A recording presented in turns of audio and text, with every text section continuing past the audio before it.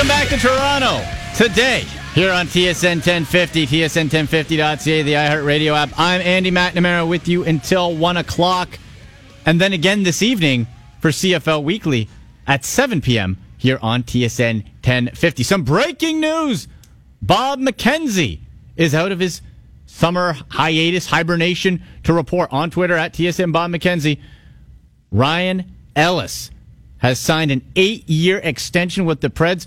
Quote, the tweet here, it says, great news for Nashville, not so great news for any of the other 30 teams that were planning on UFA shopping in 2019. Defenseman Ryan Ellis has agreed to an 8-year extension with the Preds. Average annual value of $6.25 million. Extension kicks in for the 1920 season. So that was a name kicking around, 27 years old. Ryan Ellis looks like he's going to be a Nashville Predator for the rest of his career. So Ellis locked down. I would have liked to have seen him with the Leafs. That would have been nice.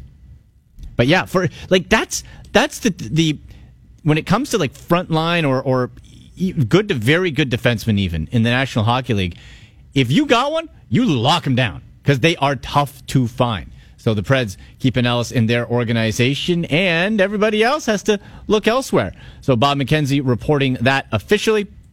Let's get to our Twitter poll here. At TSN 1050 Radio on Twitter, at AndyMC81. Leafs training camp is now less than a month away. Expectations at an all-time high.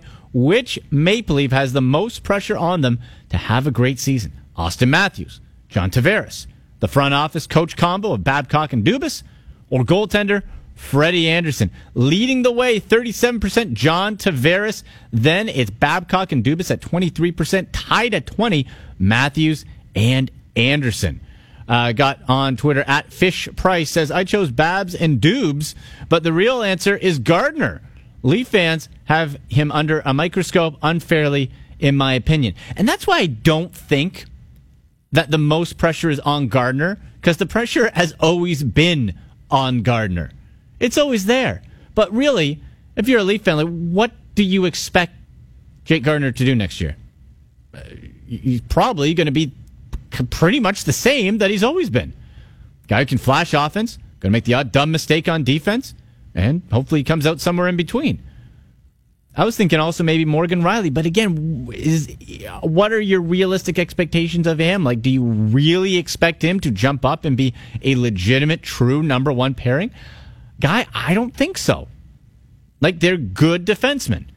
So that's why I'm not putting Gardner or Riley in that conversation, but Fish Price says that Gardner is there. At MM Markwell says, obviously Babcock has the most pressure. He's got the tools. Now use them. Set the players free. No more hockey talk about using certain guys more because they are good people. And that's that old school feel with Babcock. I'm fascinated to see how this blend really goes, because you had Lou Lamoriello as that buffer, and you don't get too much more old school than Lou. With Dubas, though, new age, in part analytics. I'm not going to paint him as he only looks at analytics. That's not fair. He blends it all together. But when you hear sometimes Babcock, oh, good guy, hardworking guy, like those old hockey terms, you need to have that blend. I wonder how that combo with Kyle Dubas as the lead guy now is going to go. Like, if there'll be any conflict. Enigma on Twitter also saying Babcock. So a lot of Babcock support, but in the voting category, it's all on Tavares. Certainly the paycheck points that way. Like, what are people expecting out of John Tavares? Do you think 50 goals, right? Like what are people expecting coming in? I just want that center depth right down the middle to be strong and give you the flexibility that if Matthews has an off night, Tavares picks him up. Tavares has an off night, Matthews picks him up. And you mix and match the Marners, the Nylanders, and you just sprinkle everything around power play, even strength, and just see what you can get. So the voting category says John Tavares. Producer Joe Narcy, you went with Babcock Dubas too, right? That's what the Twitter... Yeah, specifically Babcock. Kyle Dubas right now, I think the John Tavares signing has taken a lot of pressure off. His first... Oh, he's golden to me, man. Like, yeah. Think about this. Lou Lamoriello leaves. What's Kyle Dubas going to do? Can he handle it? Was he in charge? Was it all Lou? Not only does he land Tavares, he takes him away from his mentor. That's cold-blooded. Yeah, and he proved that he was able to use the new age of attracting a player to a team, and he spoke to a lot of the organizations that helped Toronto FC get Sebastian Giovinco and create this video to kind of enamor John Tavares and what would it be like to be a Toronto Maple Leaf. It wasn't about selling him on the organization. It was on selling him what he could be in the organization. Right. Kyle Dubas was able to buy himself a lot of time because a lot of general managers are defined by their first moves, and it's crazy to think that. But when I say Brian Burke and Maple Leafs, you automatically will think Phil Kessel. Yeah. Yeah, hey, it's true, Joe. Or Dion Phaneuf. Your first big move. Your first big move. So for Tavares doing that, for Dubas signing Tavares, and then ultimately what happens once the season starts. Now, of course, Dubas is going to keep looking for talent, trades, etc. But once the regular season starts, then the pressure's on the head coach. That's the guy who's there every day. That's the guy who's setting lines. So when the season actually starts, games start counting, Dubas can be like, I put everybody down there. You look up and down that lineup. That's pretty solid. And let's take an example that's in the NFL. So Bill Belichick has superstar players, yes. Does he have a lot of them? No. Actually, no. Has he turned a lot of players from the waiver wire into stars? Yes. And that is a sign that Bill Belichick is a great head coach in the NFL. Sure. That's the same of Greg Popovich, who's taken players like Matt Bonner, who's taken players that have been unable to be anything more than a fringe player elsewhere to be a legitimate competitor and good player for the San Antonio Spurs. Puts them in the system, gets the right people in. You can bring in when you have that solid leader base, that foundation, and let's be honest, the tradition of winning. If you go to the Patriots, you go to the Spurs, you go to win, and that's where the mindset goes. That's why a guy like Randy Moss to the Patriots, problem child everywhere else, don't hear a peep out of him. And when you look at Mike Babcock, and this isn't me being negative on him, I do think he's a fantastic coach. But it's very hard to find a player that was not an elite talent that you could point at Mike Babcock and say, you know what, Babcock was able to make this person more elite. The only player I can remember that came through Mike Babcock and had a moment of time where he was one of the better players on the team was Johan Franzen. Yeah. Because until Babcock and Franzen came up together, now again, it's not that Franzen wasn't talented in his own right, but I think you have Babcock, the right guy to bring it out. You have to have the right guy to bring it out. Exactly. Right now, Mike Babcock's job is very simple. You need to find a way to squeeze blood out of the rocks that you have on defense. Right. And if you can't do that, then on some level it's still your fault because Kyle Dubas right now cannot acquire defensemen that are good enough without hurting the organization, and that's why I assume the Leafs have not done it. Well, and you look again, and you have one less name on the market for next year, even with Ryan Ellis being locked down by the Nashville Predators. So when you see what the Leafs have done and put together with Kyle Dubas, now it's about Mike Babcock working, as you said, Joe, working with what he has on defense, but really the whole lineup. You can have star guys. Look at the New York Rangers for years in the early 90s. They just loaded up on free agents, name guy after name guy after name guy, and did nothing. They got the one cup, but surrounding that before and after, loaded up, nothing. You just can't pile a bunch of stars or a bunch of talented guys in there. You need guidance. You need the right combos. You need to make moves on the fly, mid-game, after games, heading in, a combo of patience, letting things grow, but not too patient and stubborn, and making changes. That's what Mike Babcock is tasked with. So he's in second place on the poll, 24%. John Tavares at 36%. You can vote at TSN 1050 Radio, at AndyMC81 on Twitter. We'll get back to the poll in a little bit. Still to come in the show, Paul Jones, TSN 1050 Raptors play-by-play voice at 12:20. Go over this Raptors offseason, what we can expect in the East. And I'll ask him, are the Celtics really the favorites with the changes that they need to make coming into the season and where he ranks the Raptors? Let's go back to the NFL here, though. Aaron Rodgers has been quite outspoken against his receivers group, and he's called himself, maybe I'm getting a little cranky, but he's called out receivers in practice, saying that the not the starters per se, but the backups not trying hard enough, loafing. He's back, and Aaron Rodgers, listen, he feels the time clock kind of ticking on him a little bit, right? Now, he's still in his prime, and talent-wise, boy, you could argue it's him and Brady. But at 34 years old, he can still have a long career, but now the prime, it's go time. And he's got the one Super Bowl with all that talent in him. He doesn't want to fall into the Brett Favre category of, wow, he only won one Super Bowl? They could have had more. Aaron Rodgers not taking any nonsense whatsoever from his receiving core. And he spoke, when did he speak, Joe? Is it yesterday that he was speaking? Yeah. On his receivers, and he's not happy.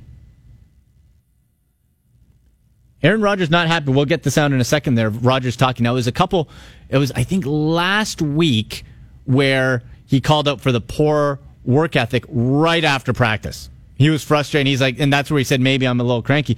But he keeps talking, and maybe the message has not been received by his receiver group. Aaron Rodgers of the Green Bay Packers saying he hopes his receivers aren't soft. I hope we're not that soft. I hope we can, hear comments or read comments and not get offended by things. It's a professional environment. It's not a personal environment. The things I'm saying, and I don't have some vendetta against any player. I care about winning, number one. And I'm going to say and do the things that I feel like can advance us. It's going to be tough at some points. It's not a popularity contest all the time. Obviously, as a human, you like being liked and appreciated, but I'm trying to win games because that's my job. I'm not asked or needed to make personnel decisions, coaching decisions, schedule decisions. My job is to play quarterback, so that's what they're paying me to do, and I feel like I've made them pretty happy. So I'm gonna keep doing what I'm doing. I love that out of Aaron Rodgers. If you're on that Packers team and that doesn't motivate you to run through a wall, and if you're still loafing after hearing that, you should be cut. I don't care who you are. Straight away. Coaching staff should cut him. I disagree. What? Aaron Rodgers is saying, I'm here to win games. I'm not here to put up with crap. I'm back. I'm coming from an injury. I'm putting forward 100%. Yeah. So I want everything out of that receiving core. I love it. Right. Okay. But now let's look at his receiving core, and can we really question their toughness? Randall Cobb has had how many knee surgeries in the last 3 or 4 years? I think it was 2. Yeah, and he's looking pretty ordinary. He's more of a possession guy right now. Okay. Devontae Adams basically got his head bashed in twice last season and still played after suffering a significant concussion and a small concussion. Yep. Jimmy Graham is made of crystal wrapped in tissue paper. That if he's healthy, that's a great weapon, but boy, you can't rely on Ty him. Montgomery almost had season-ending surgery 3 times. And he's slotted everywhere, running back, receiver, slot. And then you look at the depth chart, and really, he's expecting Geronimo Allison to make huge plays for him. What about Adonis Jennings, Joe? Sure. He sounds like he can catch a ball. What about Jamon Moore, Joe? Yeah, him too. The hardest name in football, Euquanimous St. Brown, who, if I'm a Green Bay Packer commentator, I hope he gets cut, because that name sounds terribly hard to say. Yeah, that is a rough one. But, downfield, Euquanimous... And he catches it. And you know the guy. But I don't know, I don't disagree that he wants to win, I understand that, but he's calling out players on something they can't control, and to say that he wants them to be tough, and he wants them to play through it, well, you know what, you're not getting hit as much as they are, and all of these guys have been out for significant reasons. They're not out for a bump and a bruise. Now, in fairness to Rodgers, after his first comments, I think last week, where he was saying the players he wasn't happy with the effort level, he called out guys who were playing well, which included Adams, Cobb, and Allison. So what it seems to me, Joe, is it's more the third receiver, fourth receiver, fifth guy, the depth guys who aren't trying, which makes no sense to me, because if you're a depth guy who's on the bubble, or maybe a special teamer like a Jake Kumaro, who the heck is that, out of UW Whitewater, guys like that seem to me to be who he's targeting as not trying. And if you're a bubble guy, you should be playing your butt off anyway to try to make this roster. But when it comes to football, I feel like you can see every position tends to be their own clique. Yeah. and they don't take kindly to the other positions criticizing them. The only person that's ultimately on an island is the quarterback, and especially when you have an elite quarterback who his backup is only there if in case something happens. Yeah, he's sitting down like with a coffee, like, oh crap. Yeah, like, oh Rodgers no, I'm went playing. down. Exactly. Yeah. So I think, to your point, sure, he may be calling out the depth receivers,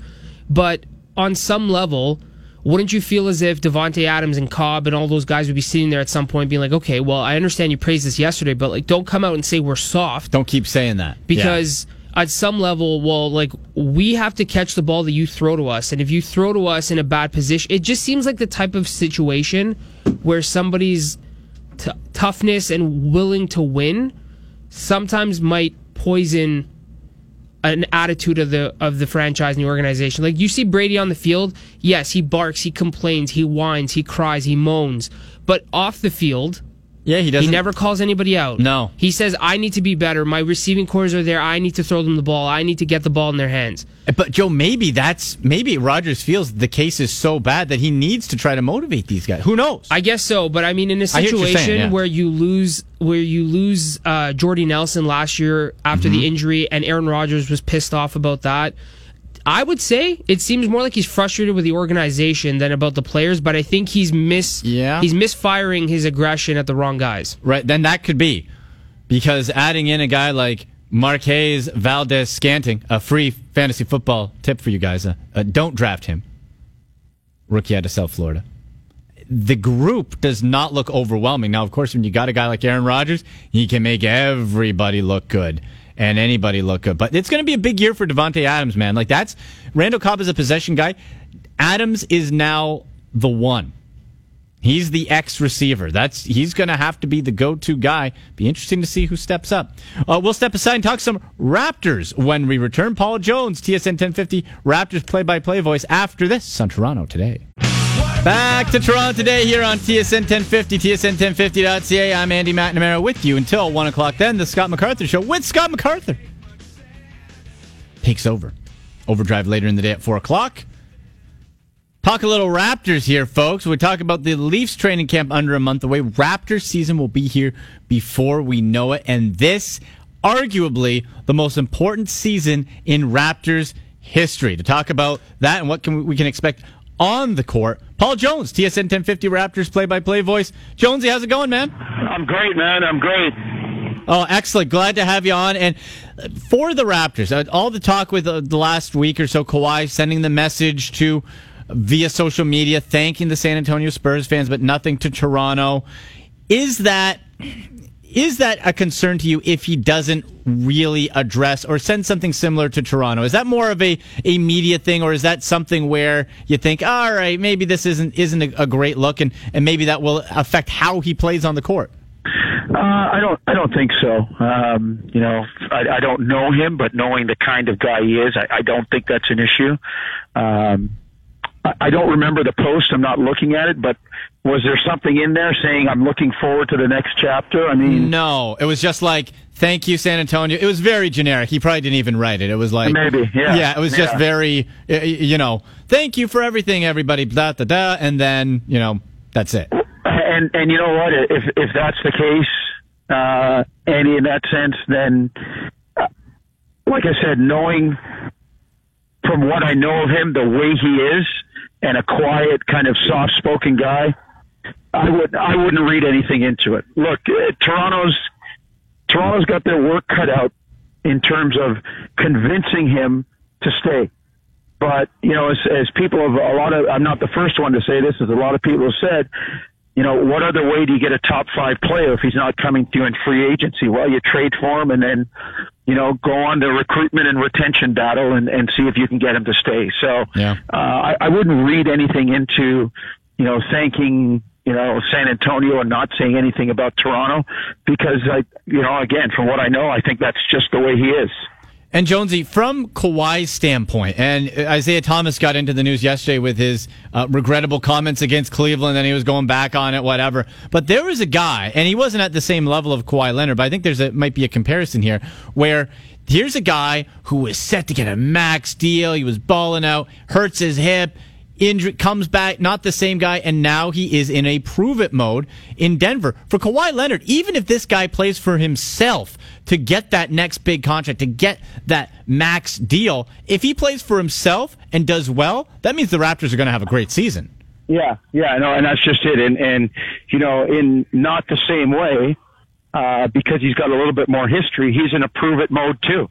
And as you said, and who benefits from that? Toronto. And, if they can, again, as I said, go about convincing him to stay. And, I've heard reports out there where people said, wait till he comes to Toronto.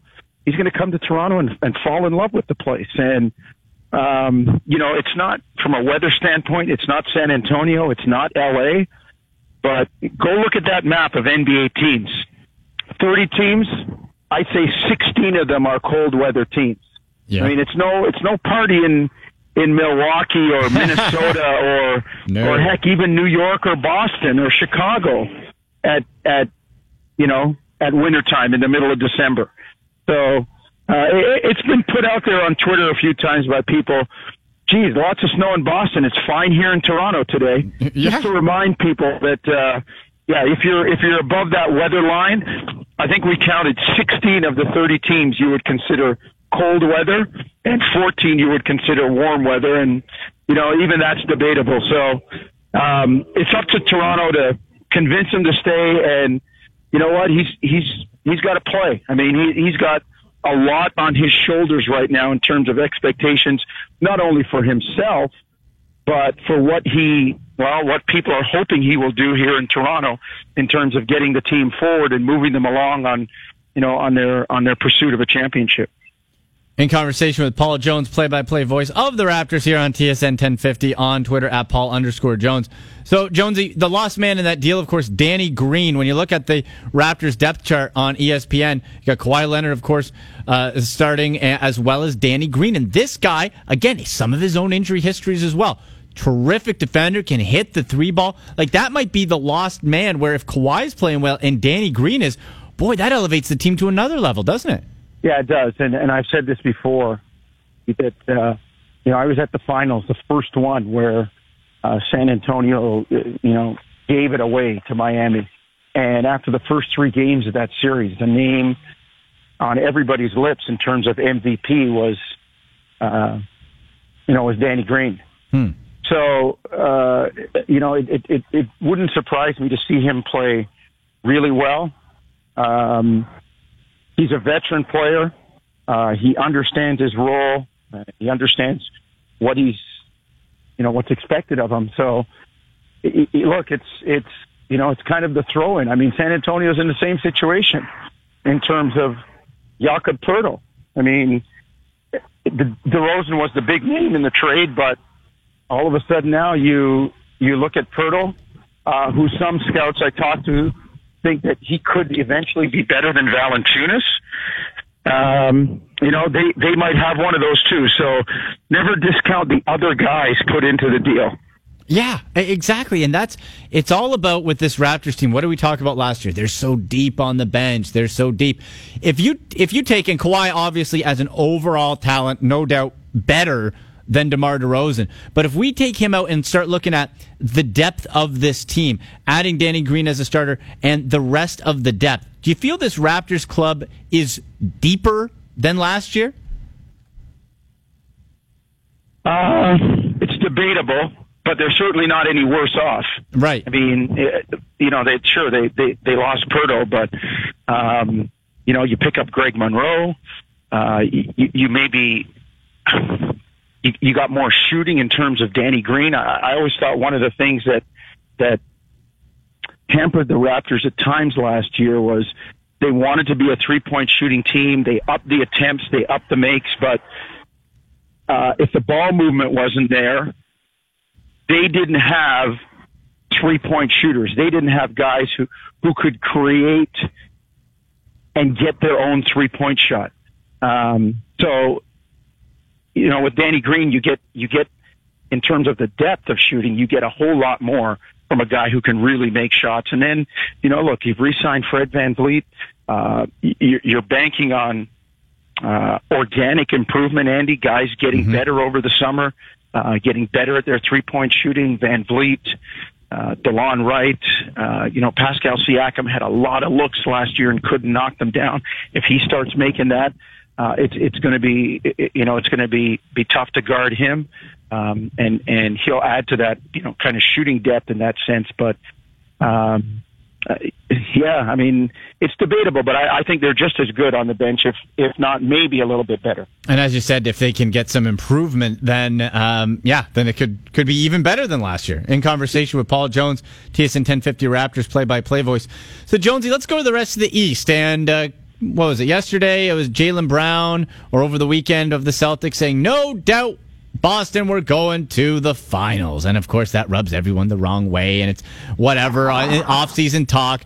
But what I was talking about here, Jonesy, is people are crowning the Celtics as, all right, this is the better team, Raptors, whatever. This Celtics team is going to have to adjust as a team drastically when Kyrie Irving and Gordon Hayward come back, because they were gone. Everybody else stepped up, which was great. But it's not like you're going to bench those two. You put them back on the floor. Everybody else has to adjust to a new role. And to me, there's no guarantee in health for the Celtics or that everybody takes to that new role properly. Couldn't agree with you more. Could not agree with you more. And I'll take it one step further. People always talk. Now, look, Kyrie Irving's a guy you can give him the ball and say, go get me a basket. But on the other side of that, people talk about the great ball movement by the Celtics, and it is.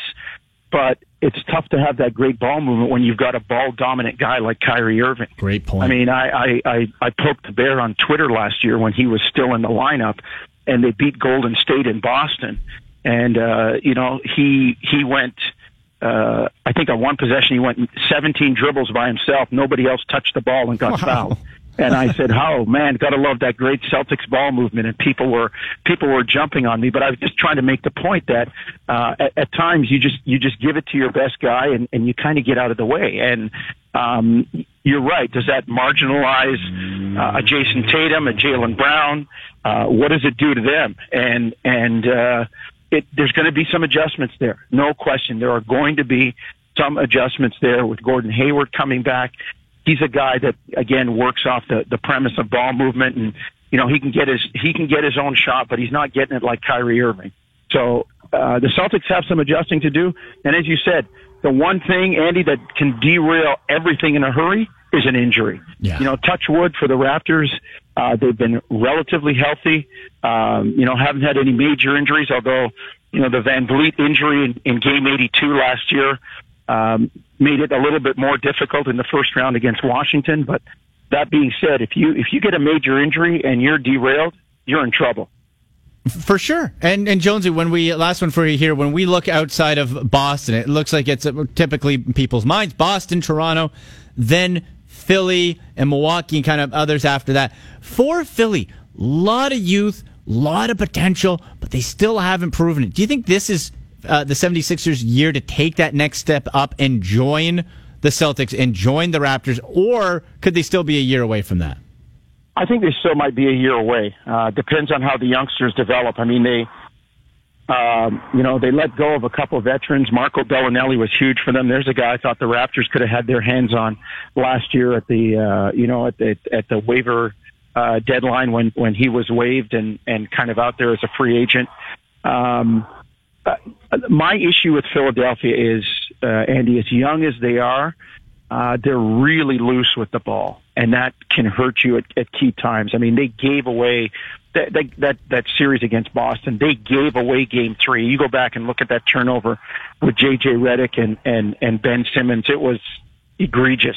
I mean, you just can't have that in a playoff game, and I think Philadelphia's propensity to be fast and loose with the ball is something that might hurt them. Now, they may have gained some experience from that last year, but I still think they're really, really young in some key spots. And if you're going to reintegrate a guy like Markelle Fultz, who didn't play a lot last year, I think I don't know how many steps forward you're going to take and how many gains you're going to take come playoff time, not the regular season, but come playoff time, when, like I said, you really, really have to value the ball.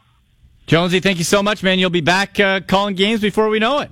Unless unless something happens unforeseen, like the season doesn't start or something like that. I'm looking forward to it. Let's hope that doesn't happen. This is going to be way too exciting of a Raptors season. Thanks, Jonesy. Okay, man. All right, Paul Jones, TSN 1050, Raptors play-by-play voice. And when Jonesy was going over there off of my point of that nothing is guaranteed for the Celtics, Raptors, despite getting the top seed in the East last year, are still, at least in the States, I think viewed as an underdog and could surprise. All hinges, of course, on Kawhi Leonard. All of it. If Kawhi's out, and I'm definitely leaning away from, because he first time maybe he won't be motivated to play. Guy's going to be motivated to play. He wants to get paid. If he plays for himself, then he will play well, and the Raptors will benefit. Basketball is that type of sport. If he balls out, Raptors will be just fine. If Kawhi is not right physically, Raptors are not going to be very good. But you add him in with Danny Green, with the depth. Man, this Raptors team, I'll take him against Boston. Bring it. I'll take him. I don't think it's going to be that big of a problem. From what Jonesy was going over, Kyrie Irving is a guy who, and controlling the ball hog. Likes to control it. What was Boston's strength? Moving the ball, distribution. Well, how are they going to adapt to that? Nothing is guaranteed. Raptors have just as good a shot as anybody in the East. Again, providing that Kawhi Leonard is there. Now, how long Kawhi Leonard is going to be with the Raptors? Well, that is a question. Now, we'll worry about next year. All right, I'm ready for this season, focus, whatever. But long term, you give up DeMar DeRozan, it'd be nice to keep the guy. Frank Isola says the Clippers. Now, remember that Kawhi said he wants to go to Los Angeles, wanted to go to the Lakers. Well, if the Lakers aren't in the cards, another LA team is the Clippers. Isola was saying why the Clippers believe that they can go get Kawhi. Doc Rivers, Jerry West, Lawrence Frank, they believe that they have an actual chance to get Kawhi Leonard. What's funny about it is Bruce Bowen said a lot of the things that we have said and have been written about. The difference is we don't, in theory, work for the Clippers. And this, to me, this is probably 95% of the reason why they got rid of him. And I think it's a sad commentary. I understand why they did it, though. This is the Clippers in a market where they're competing with the Lakers. The Lakers got LeBron. The Lakers are going to make a run at Kawhi. And the Clippers feel they have a chance because Kawhi doesn't want to play number 2 to LeBron. There you go. Kawhi Leonard maybe to the Clippers. Let's see how he plays out in Toronto first. Maybe we can shock the world and keep Kawhi Leonard.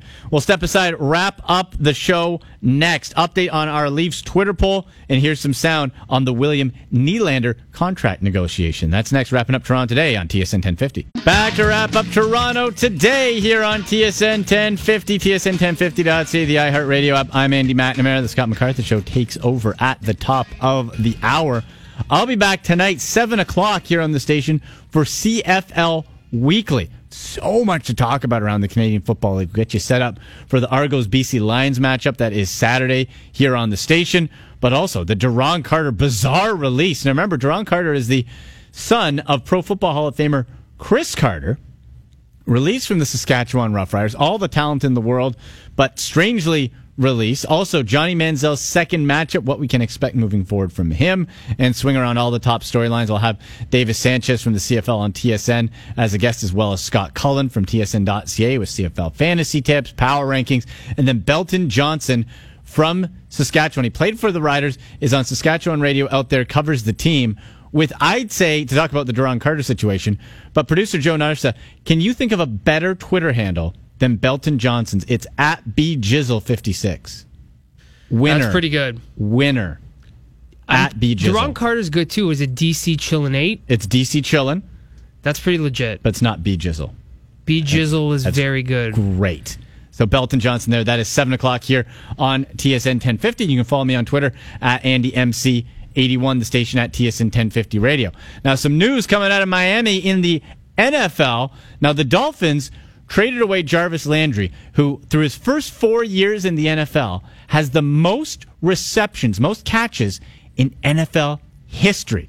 The guy's hands, now he's with the Browns, and if you watch Hard Knocks, that first episode where he's motivating the wide receiver room, you're just ready to jump through a wall for the guy. It's phenomenal. Doesn't take days off, work ethic, hard worker, doesn't accept excuses, nothing. real Aaron Rodgers mindset. I guess doesn't want soft players or people to take days off. With the Dolphins, you got rid of him, traded him away.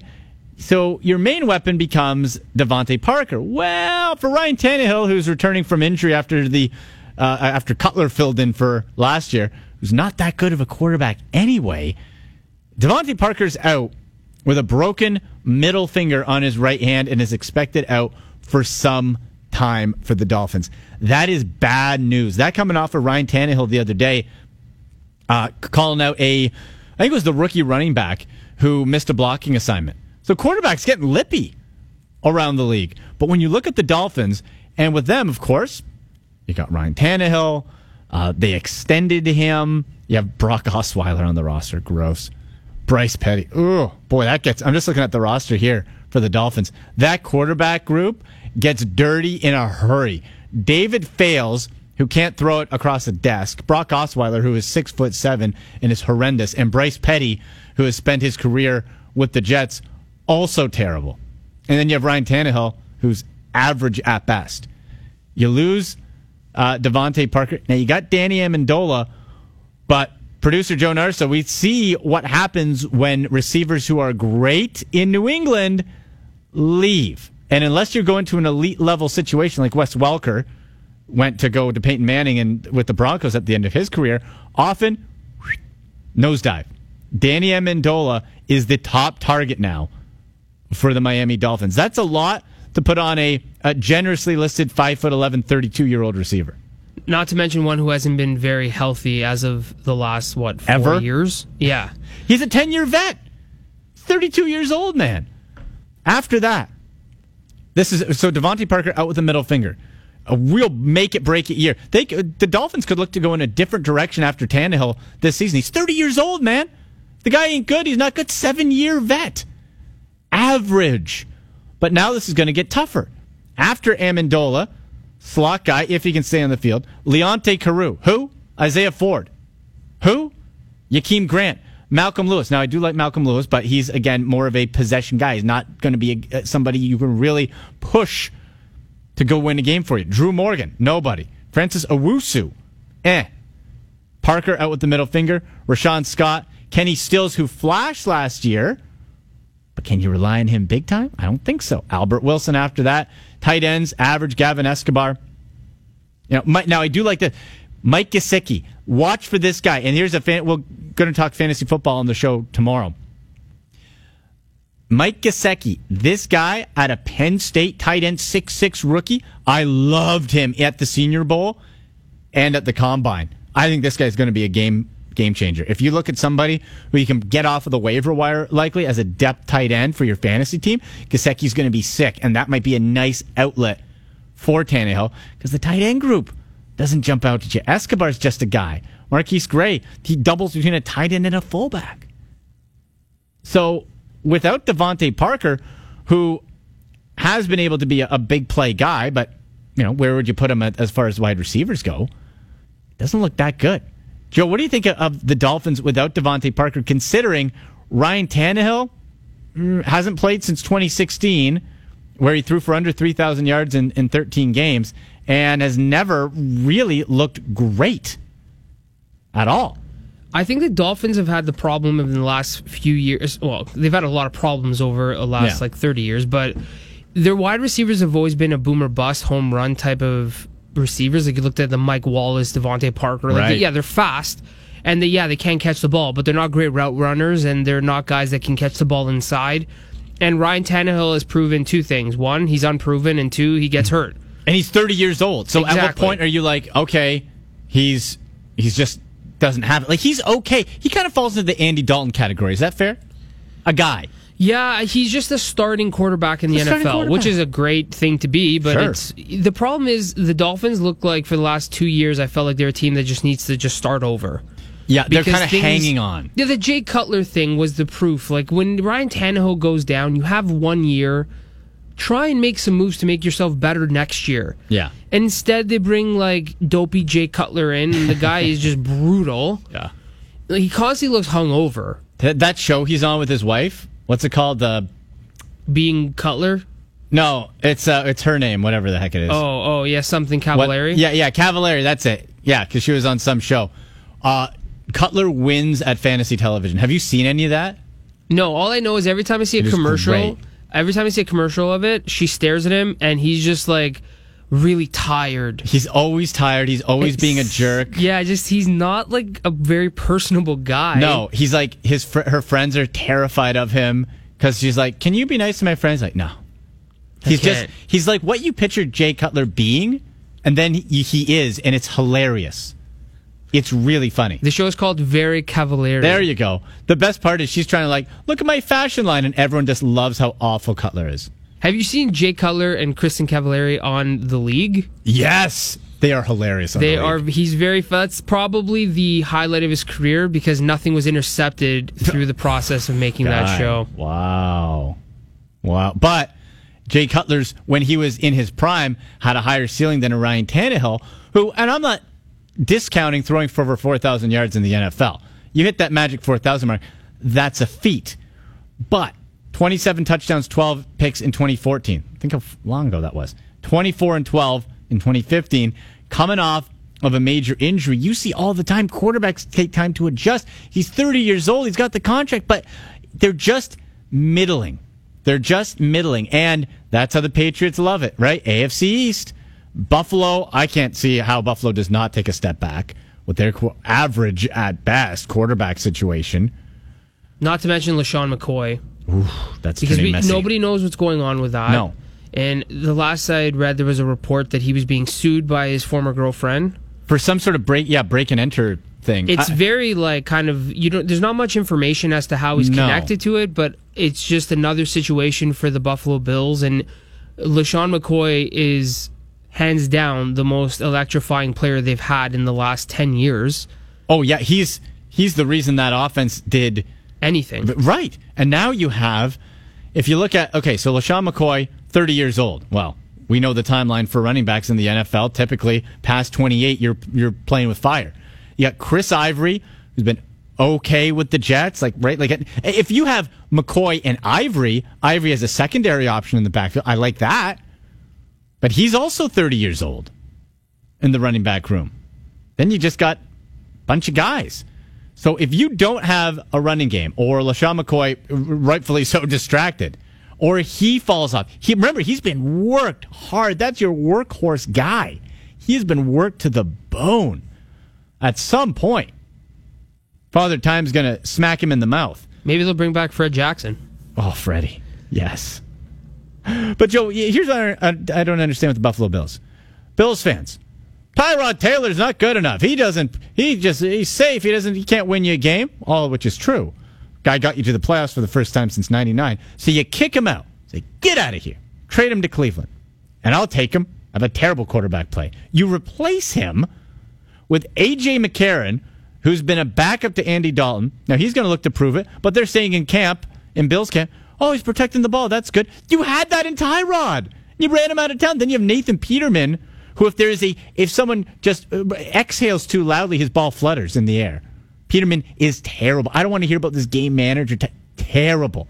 Nathan Peterman might make a good head coach one day. Yeah. Third string quarterback. Then you got the wild card. Josh Allen, 6'5", 222, looks like a quarterback. Wild as heck, though. That accuracy. I don't see how the Bills come back and make the playoffs this year.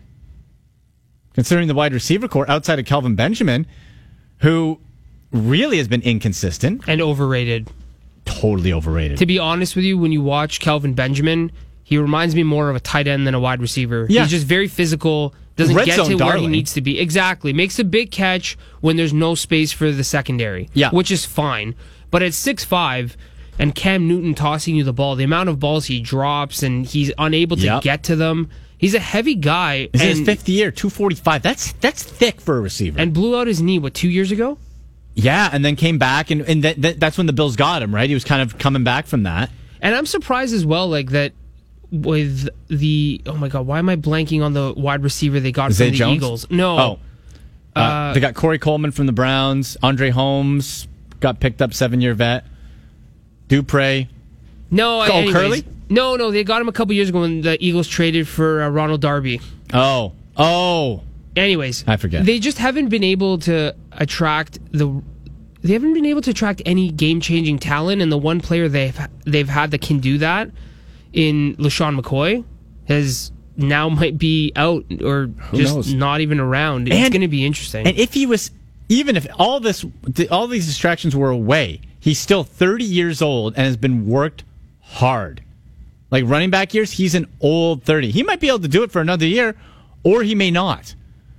So if you look at Miami, this was a golden chance to really jump up and try to maybe contend for a wild card spot.